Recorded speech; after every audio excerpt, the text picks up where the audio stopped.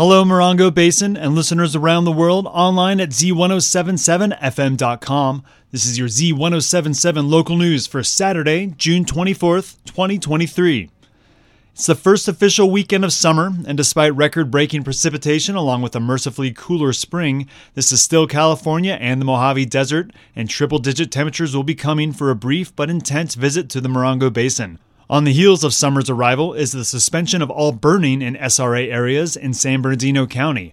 That means that previously permitted burning activities, such as burning brush or debris outdoors, is prohibited and subject to being reported to county fire authorities. So what does that mean for campfires? For many visitors, a campfire might be one of the primary experiences you want to have while coming out to enjoy the magic of the Mojave. In Joshua Tree National Park, controlled campfires are only permitted in campgrounds and in designated fire rings. Outside of the park on private property and residences, outdoor campfires are allowed if they are reasonably maintained and weather conditions don't create an unsafe situation for open flames.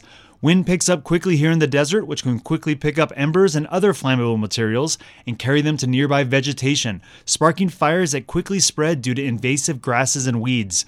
On these warmer nights, consider foregoing a campfire if conditions feel iffy, and always keep an eye on the weather to see if wind is on the horizon. If you do have a campfire, make sure they're contained in a fire pit or ring and put them out dead before heading in for the night. Some may consider the 4th of July the official start of summer, and this is a reminder that all fireworks are illegal here in the Morongo Basin.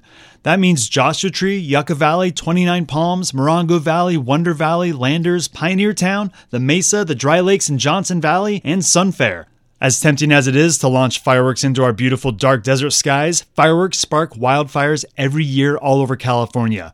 Avoiding a nasty fire season is everyone's responsibility, and keeping personal and illegal fireworks out of the Morongo Basin is an easy way to make sure we keep our desert skies clear and clean all year round. For the second weekend in June, the High Desert is celebrating LGBTQ plus pride with dance parties, an artist lounge, and so much more. Events have been popping off since last weekend, and there's still a lot of ways to celebrate today and tomorrow here in the High Des. Reporter Hillary Sloan joins us with a look at the rest of the weekend's events.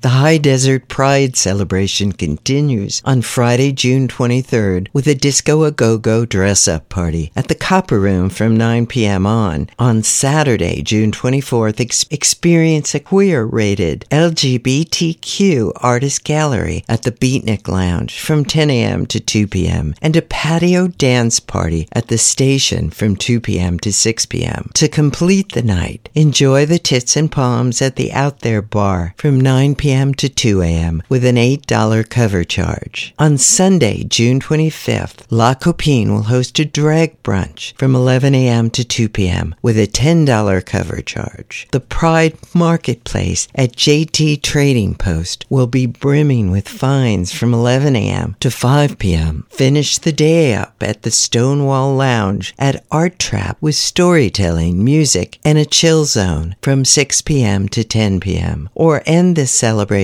at the Giant Rock Meeting Room with Flamingo Nights from 6 p.m. to closing. Reporting for Z107.7, this is Hillary Sloan.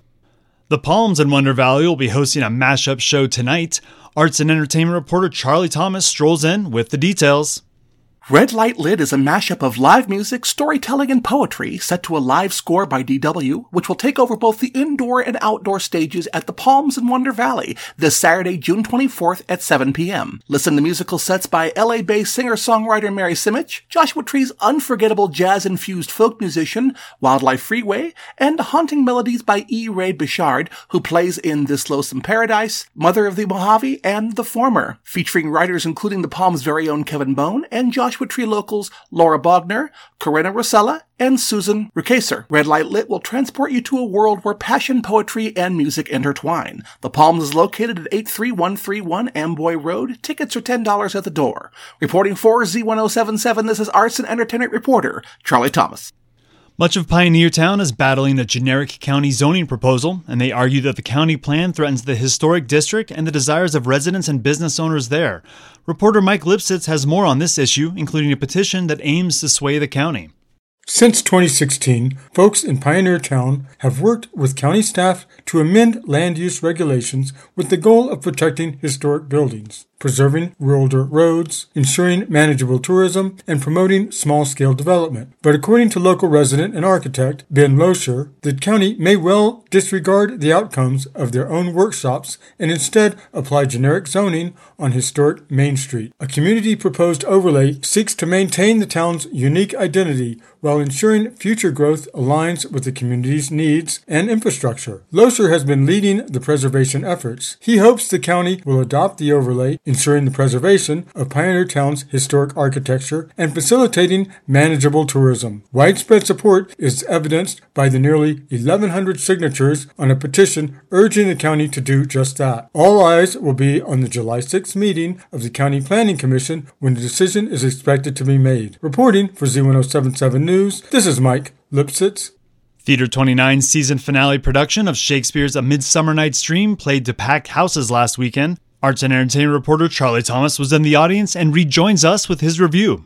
William Shakespeare, whose written stage works have inarguably formed the basis of Western theater and prose since their debut over 400 years ago, have delighted and vexed actors of every pedigree who have ever attempted to take up those vaunted words. Theater 29 is debuting the Bard for the first time in its history with A Midsummer Night's Dream, and primarily succeeds. Helmed by Charlie E. Parker, making her Theater 29 debut, and assistant director veteran Lisa Hodgson, they create an experience equal parts magic and mayhem. There are so many moving parts to this story. Please read the full review at Z107.7fm.com for all the details. Trust me, Shakespeare is not scary, it is funny and magical. The final weekend of tickets for A Midsummer Night's Dream, June 23rd through 25th, are available now at theater29.org/tickets or call 760-361-4151. Reporting for Z107.7, this is arts and entertainment reporter Charlie Thomas.